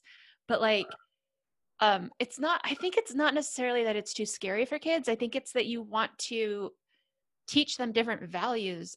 Mhm. And so we're just kind of moving away from some of these lessons. But I don't know that that's helpful, I don't because know. the entirety of the world hasn't changed enough that these dangers don't exist. Because you look at this as stranger danger. Like, Mhm. he knows to call, like, not to come down from his treehouse, despite the fact that she's offering him all of these things that he would like, and he's calling for his grandma. As much as we want to be like, we want to protect children from these ideas, the way you protect is foreknowledge. This is almost like the idea of abstinence only sex education, right? Being forewarned. What is it? Forewarned is forearmed. Yeah. What is the term? Being forewarned is being forearmed. I want to get back to the thing being is the whole first off, the story is in the tradition of the European fairy tales, okay? The European fairy tales would tell you there are big bad things in the forest, there are big bad things in the world, and you needed to be protected from it. Now, as a parent who raised children in the 80s, a lot of people wanted to protect kids. They wanted to get them, but now they want Disney-fied. You know, they want Disney-fied rather than they want, you know, which I stopped taking my kids to Disney movies after The Little Mermaid. I think they got to another one by somebody else taking them, but I sat there and I just could not abide The Little Mermaid the way they Disney-fied the story. So that, to me, was the end of me ever. I have not watched, I think the little Finding Nemo I might have watched, but I have not seen any of the new ones, the Frozens, the Moanas, any of them. I don't care what they do because I know they Disney-fy it, and therefore I'm not gonna You should watch Moana. You should come back to the Disney Falls on another ocean movie, another ocean princess. I would say Moana is pretty important But in this Mom, house. an interesting thing it. is, as we watch a lot of stuff, Shalia's constantly like, "Oh, we can't let our future kids do this." There's been several times she's like, "Oh, that's not okay for a kid to be." So a lot of it is running around on your own. Oh right? yeah, no, that kid going to the store to give milk. I was like, our kid's not running to the store by themselves to get Why? milk. Because they're gonna snatch up by a witch. No, I mean, there's not that many things that happen. And one of the main things, and a good example, is watching Stranger Things. I used to be out on my bike all over the place Same. when I was 10, at least by 12. Same. Like, I think that... But my parents would make sure I wasn't alone, though. That's the thing for me, yeah. There's that. You need a buddy. Yeah, you need someone with you. A friend, you're one of your siblings. You can't be alone doing this kind of stuff. Yeah, I mean, if you had been alone doing that in Atlanta, you could be one of the missing kids in Atlanta, and then we'd be like, "Where are you at 10 You're a.m.?" right, but how many missing kids? It's still it's, how do I say? The big cases make you think that things are happening more than they really are. Yeah, but it's they're a possibility, still happening, but and it's a possibility. So it's more of a possibility that you step on broken glass, or that you get hit by a car. mm-hmm. Like but people are making their choices not based off of that, but off of the idea that like these lightning strike ideas that your kid is going to get kidnapped. And I think that means that you will then not give them the independence in the world. The question is, how many kids are we willing to risk for the rest of the children in the world? Let's have our kids be the guinea pigs. To grow up well-adjusted and understanding their ability to move around in the world independently. My parents did both. They just kind of gave me rules like Zombieland when I left the house. Exactly. Yeah, rules. I was fine. I was trying to be independent. Like, here are the parameters you can operate in because you're a child. So if you do these things, you're fine. If you're out with a friend, it's a problem. But if you have a friend with you, I don't care. But that's the thing is, we're gonna have siblings, right? Like, that's the importance of siblings, to go around with you or your friends. No.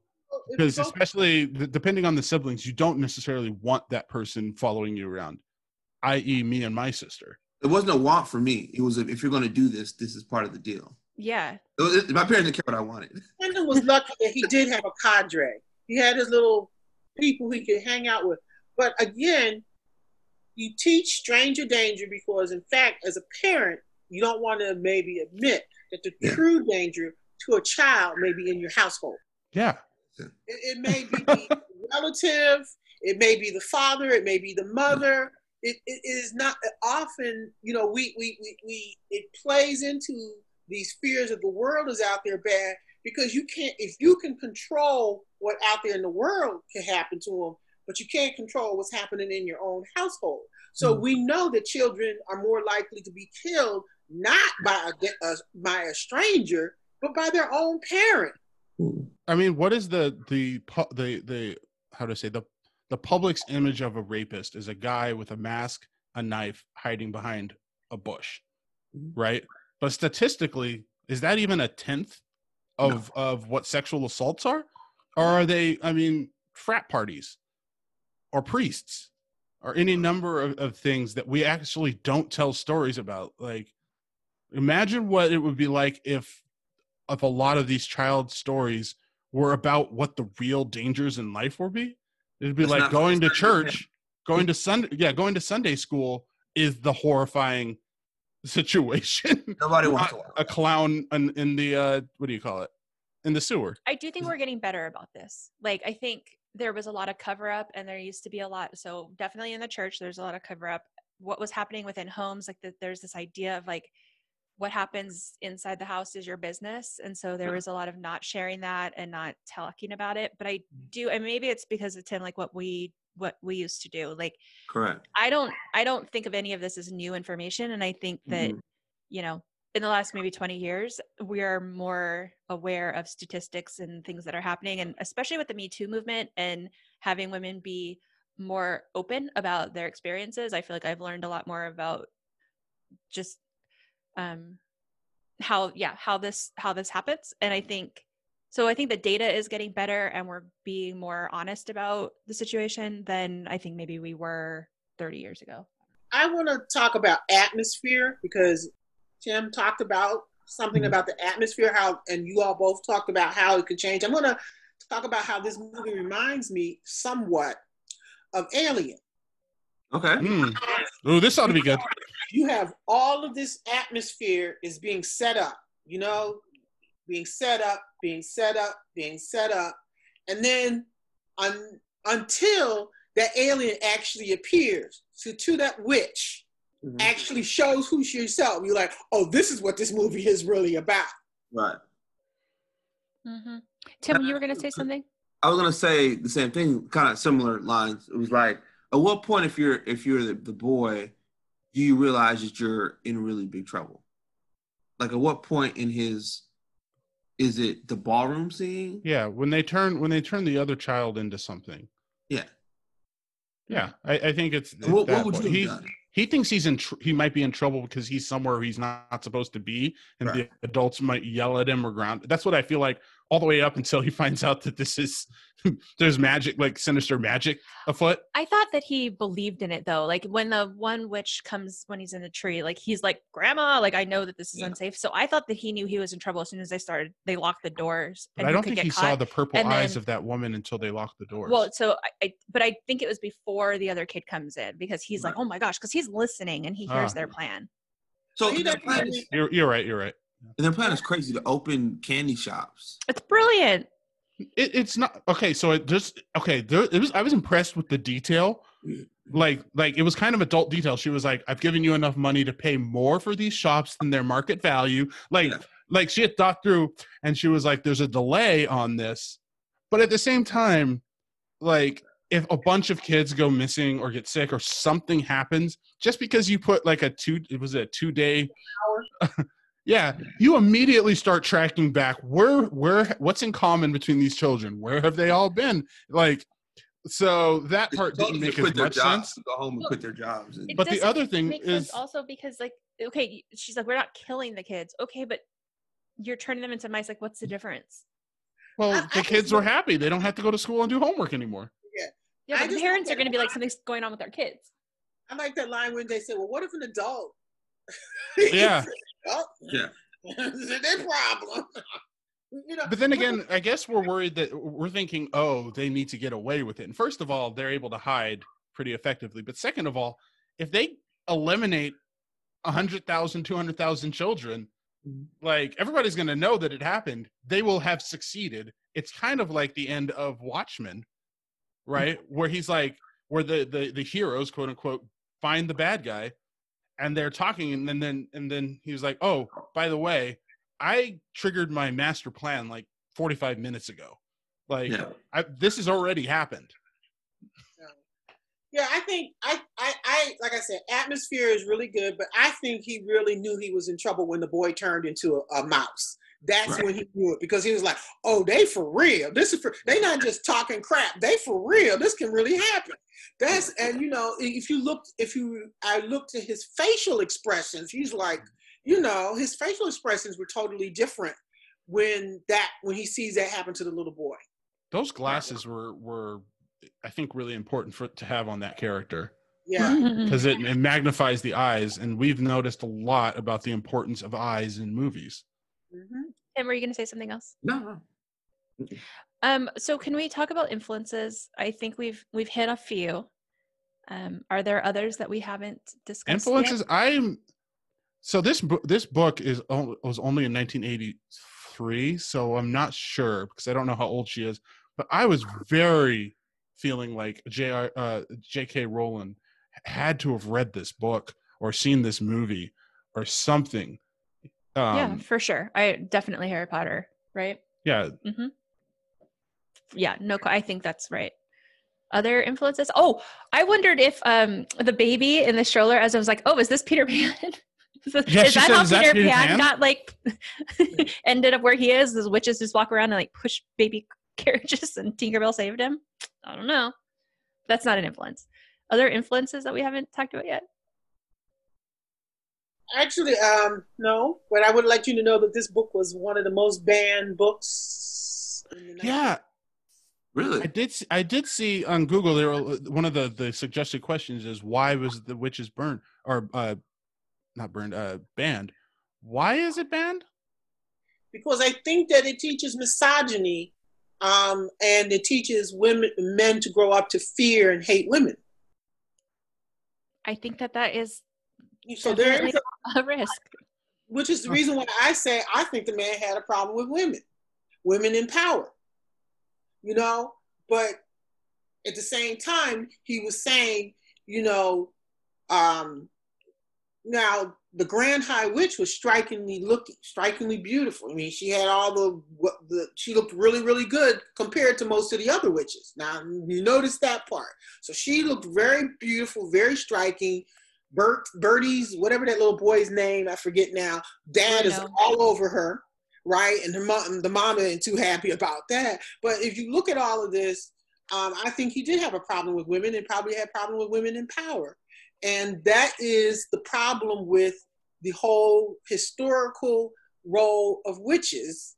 If you had any knowledge, if you had anything that you could do that made men fear you, because you know women held until they figured it out that you needed a man to get yourself pregnant. But women had the power of reproduction. So women who had any knowledge was considered to be very fearful. So I do think that was one thing he might have had, and he was banned because of misogyny. That's why it was banned. That's what it's saying here on, that makes on sense. Google. And he says, I do not wish to speak badly about women. Most women are lovely. Most. So other influences? Okay, well, this is just a random comment, and so maybe I can tie it into influences.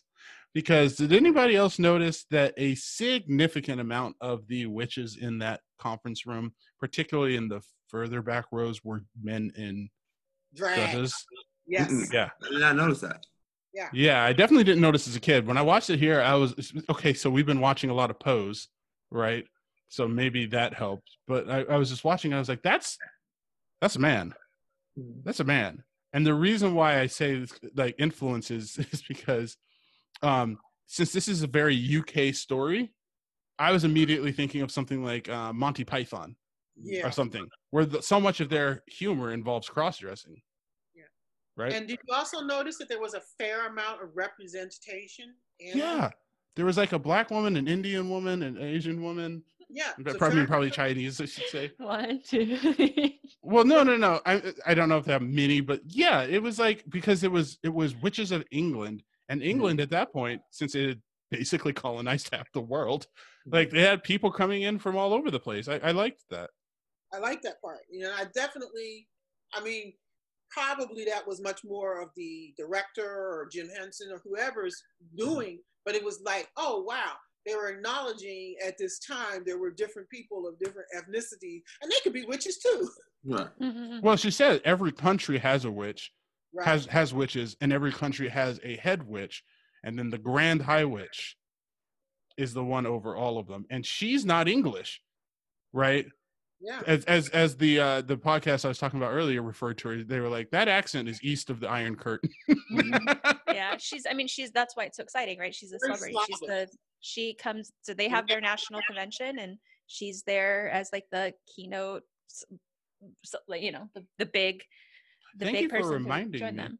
But There is one other influence that I What's- can think of, what's and it's the actually from the Sandman comics, where two characters end up at a hotel at the same, just a dumpy side of the road hotel or whatever, at the same time as a serial killer convention. And it's very since it's Neil Gaiman, it's kind of cheeky, the sort of breakout sessions that this has. But yeah, they're just in kind of a lame little conference room just like this. So I wasn't gonna say, so the convention is one thing, but Tim, you mentioned how she's like, quit your jobs. I want you to retire, quit your jobs.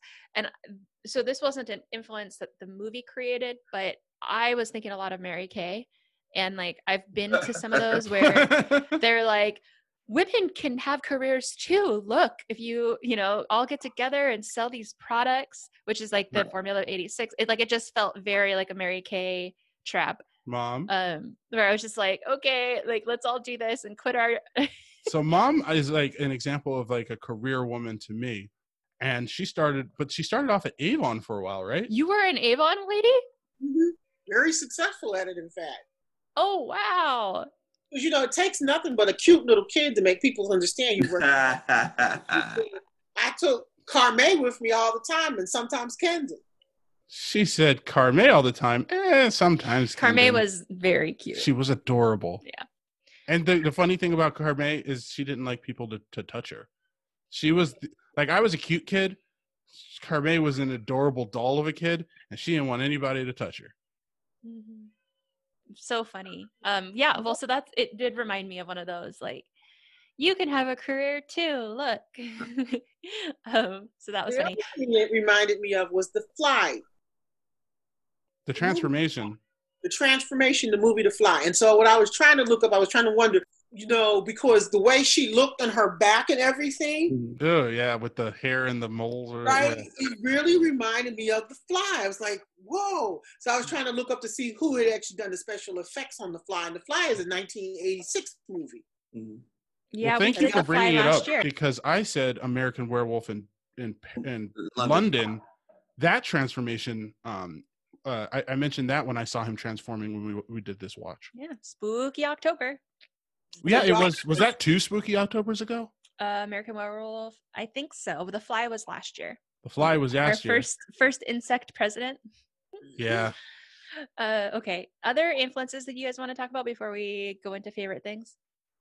No. All right. What are your favorite things about this movie? Let's start with Tim.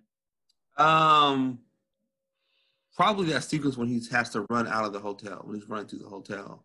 After catch him, and they're all grabbing him. That whole shot, that point of view of them reaching down and trying to grab him, and him running out, and when he runs outside and she pushes the stroller, all of that is great.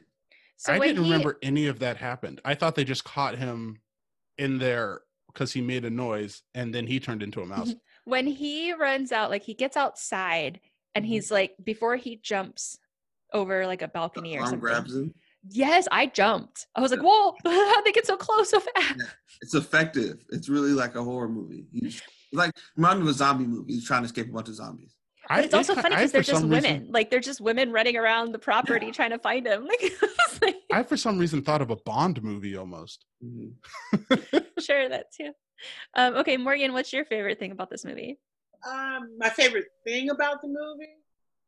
I like the fact it's the storytelling aspect of it. That it starts out, because the other part that it reminds me of is The Princess Bride, because you start out with a story. She's telling him a story, and he then becomes part of the story because it's a real story. She's telling him about real life, what real life is about.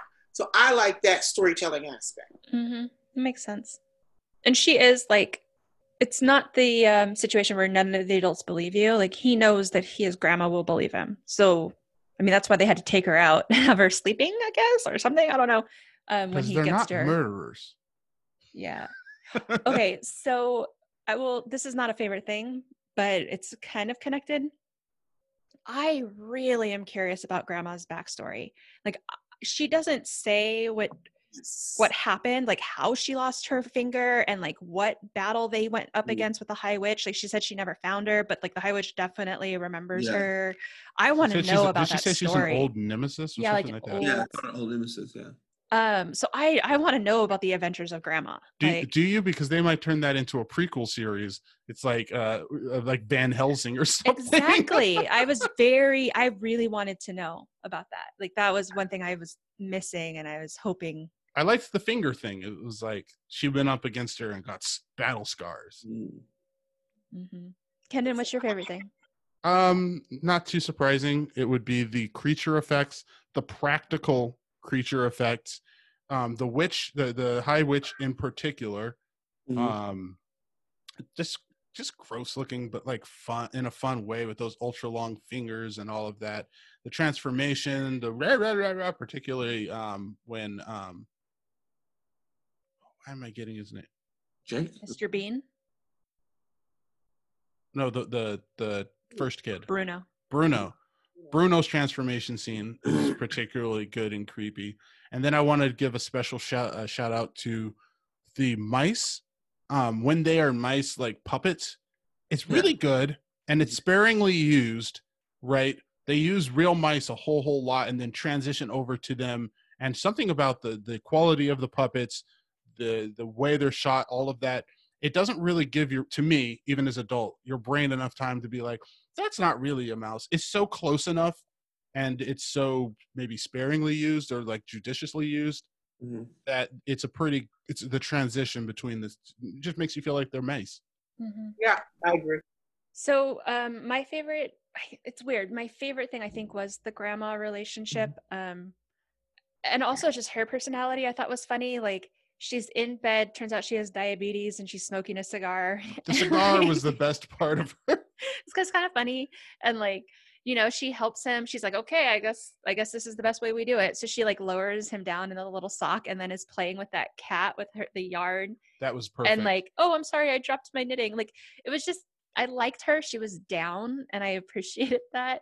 But I was also at the same time, a little kind of questionable, because she was like teaching him to bribe, or not even, like, blackmail the hotel by lying about mice being, I mean, it was just like, oh, this isn't cool, I don't think, the way that they were treating Mr. Bean. And then so I kind of questioned that, but I appreciated that she was a trusted, supportive character for him, that he was like, I can go back to my grandma. And it was a team effort. Yeah. Also, Bruno was very Willy Wonka-y, I thought. Yes. So then finding out that this is same author, that kind of makes sense. And chocolate, right? Candy. That's how you get to the chocolate factory. Well, you know, the interesting thing is that, you know, during the World War, you know, chocolate was something that was a rare thing and scarce. So that plays into from Charlie, you know, Charlie and the Chocolate Factory, you know, all of that. I particularly, like I said, enjoyed the storytelling aspect because it reminded me of The Princess Bride. They're telling a story. And Ever After, isn't there a movie called Ever After, where she's telling the story and then she becomes part of the story? Oh, Shalia, Lion Witch in the Wardrobe has yet another witch trying to lure children away with candy. Well, and they also end up in a painting. Sort of. They have a whole adventure in that painting, but still. Yeah, it's a whole adventure, but yes. Is that Dawn Treader? Yeah, Voyage of the Dawn Treader. J.K. Rowling also puts people in paintings moving around. That is so creepy. That is so creepy. But they look like they're enjoying it because they can move from painting to painting. Yeah, they're And there's like a ghosts. party in one. It reminds me of Sandman because he just goes from people's dreams to dreams to dreams. But remember, there's in one of the movies, there's a someone's taken, like A murder. yeah, like Wait, is very- it a murder or he's they disappearing? took her and placed her somewhere else, and she was just like, oh, like it was Yeah, but somebody can do that violent. to you in real life.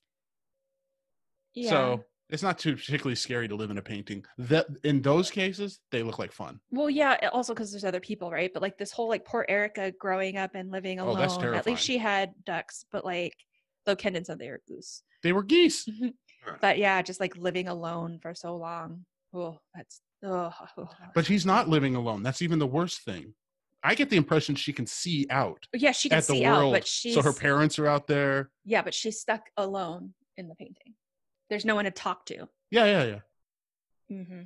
Creepy. This movie. Okay, so did you like this movie, Tim? I did like the movie. I was kind of what Kendon's point. I was impressed with the puppet stuff it did with the mice early on. I did not expect that them to be talking, but I liked it. I thought they did a really good job of setting up sort of two different movies, one and making them mesh together. The ending was, of course, very Disney-fied, where the witch shows up and saves the day. But it was fun. The grandma's a fun character. The kids were fun. Angelica Houston is great. It was something that I know a lot of my friends love and I've never seen before, and I get why they like it. Why, if I watched it when I was a kid, I probably would have loved it. Do you know what the witch coming in at the end and saving the day kind of turns this, prevents this from becoming Blade? Well, maybe not, but you know how they got the addresses of all the witches in America? It seems kind of like they might go on a crusade against witches the way Blade and Whistler Right. The sequel, go against vampires. turning into daywalkers, running around killing witches. Yeah. Well, so I didn't like it. I did not like this movie. Kendon kept being like, "Are you okay?" It was I'm curious why you didn't like it. it wasn't fun. Like it was just kind of Oh, it's awful so the much whole fun. time. Where I'm just like, like they're just trying to kill mice. I didn't like that. They're trying to kill children. And It's- I didn't like how they took care of the mice, Not a good the actual pets. Like he just left them at the hotel. Like they didn't go and try to find them. Like they're sending exterminators in to kill all of the witches. Why didn't they? Like he just left his mice. He wasn't very responsible. I didn't like that. He's a kid. Yeah. And they were trying to kill him. They were trying to kill the mice. They show her stomp one of them. I didn't like all the killing of the mice thing. I don't know. Like it just Fair. it felt.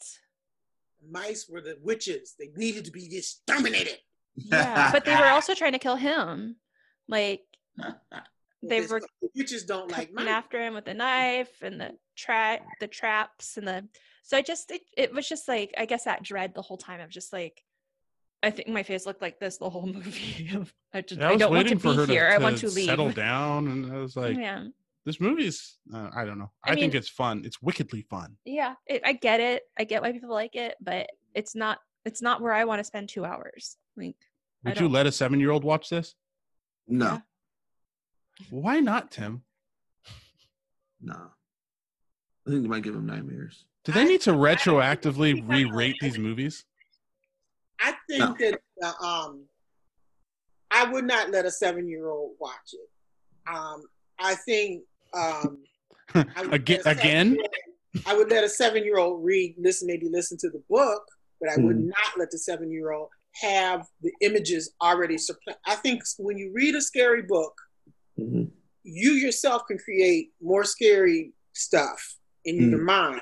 But if you go and you watch a movie, the image is there sometimes a lot worse, and then they could just bring it up and up, you know. But I don't think I would let a 7-year-old. I think I would wait to somebody who is more closer to their tween years, maybe an 11 to 13-year-old who would suspend like, yeah, that can't really happen. Yeah. But then they won't. But then they won't hate women. Well, no, I was gonna say then they They're won't. not gonna hate women. They're not gonna associate with the main character, You right? can. Because if I'm older, I can tell you if I'm older, like by a couple of years than that kid, then I'm no longer like identifying with that kid. So age the kid up a little. I would tell you that maybe I also don't think associating with the main character ruins the movie for you. Maybe His grandma It was wouldn't have been a more- classic to me, which it wouldn't have felt like a classic if you had like a 13-year-old in this situation. Okay. Have anybody seen The Kill a Mockingbird, no. Yeah, the movie? of course. Okay. So I watched that movie when it was on TV when I was a little girl, literally sleeping in the bed with my grandmother, and she had the TV on up one night. That scene when Boo is presented scared me crapless. Okay.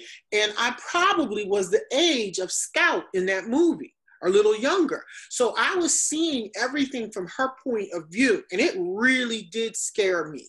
It took many, many, many years in high school, even in college, to reread that book, to not be terrified, and to look at that movie to not be so terrified.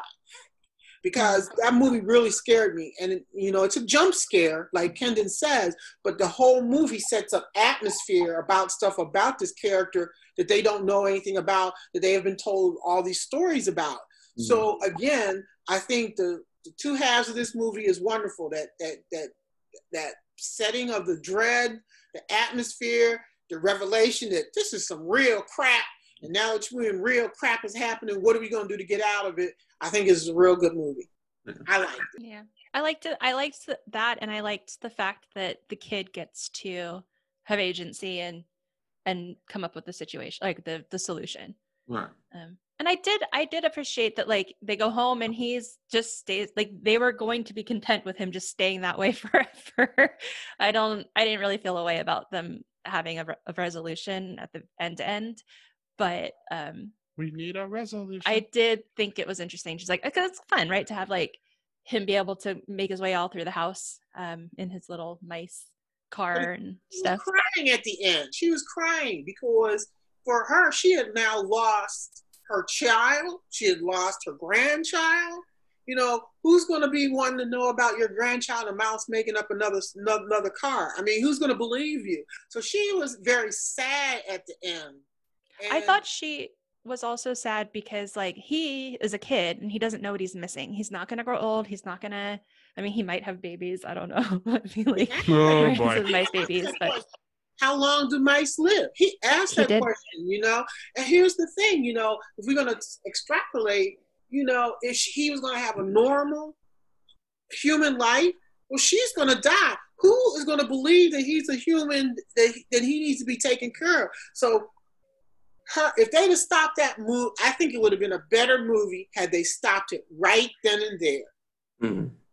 I appreciated that they didn't, because like she Well, was that's what the crying book and I was like, does, right? oh, that's powerful. But Right. again, because I like hated feeling the way I felt the entire movie, it felt good to be like, okay, fine, we feel better. Let's move on with our day. Because like I would have felt down after that movie Right. if it hadn't done that Disneyfy piece to it. So that's why I was okay with it. All right, are we ready to rate this? We are. All right, so The Witches, 1990. Is it a classic or are we past it?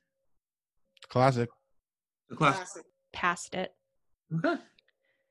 Yeah. But we'll see what The New Witches brings. Morgan, thank you so much for joining us for our first episode for 2020 Spooky October. Mm-hmm. Next week, we're talking about Christine. That's Tim's pick. Mm-hmm. Is that the scariest out of our planned Spooky October movies? Probably Hellraiser. Okay. I was thinking at least next year, we should do them in decreasing order of scariness because the length of the days is changing. We should watch the scariest one earliest because there's less darkness out. I don't know. I got scared last night. I had this like weird thing happened. I had to call Carme and then I called Kendon and he got home. I'm gonna tell you guys what that was after the episode is over. So I'm like, oh man. All right. I honestly think ramping up in scariness is probably better because I get more brave. Oh, okay. You're gonna get more brave. Yeah. Y'all doing for this? What other movies besides Christine and Hellraiser. Day of Day of the Dead, and what's the That's other? all. Yep, those are the 4. Because there's for only this year. 4 weeks. I know that. I mean, you mean by George Romero? Day of the Dead by George Mhm. Romero? Yeah, it's gonna gross Julia out. I know it. I can't wait for it. It's gonna gross her. I actually saw Oh. is that the first movie in that series? I thought Dawn of the Dead was. Here's the second, right? Okay. I actually saw that movie in the movie theater. Wow. The very first one. And it scared me so much I ran out of the movie theater. Ah, yes. So is that a movie you can't watch by yourself in Alaska? Oh, it doesn't scare me anymore now. Yeah, it's But not at that. the time, it did. I mean, like, Alien scared me so much. I jumped up out of the seat onto the lap of the person who I went to the movie with. That's how scary that just totally took me out, you know? And so Take a girl to a scary movie, folks. No, don't. I know from experience, don't do that. My friend is still mad at me. I took her to go see Event Horizon. To this day, Ooh, I want to do that movie in on the this podcast. theater, to this day, she is like, "You took me to see that movie." I'm like, I took Shalia to see Black Hawk Down on our first date. Yeah, you made me That's go watch that different. other movie though, and I was so scared. And What movie? it was a room. I think it was John Cusack was in it, and I've Oh, been Room One- terrified Room- since. with No, him and no. Was it Bug? No, No, him Not and Samuel Bug. Jackson was in that room and scary stuff was happening in the room. it's terrible. I What was movie like is that? crying the whole time with my eyes like room 227 or something. I don't Yeah. think I've ever seen that movie. you. Saw it with me. She's like, "You took me to see it." Yeah, Okay. I was really upset about that.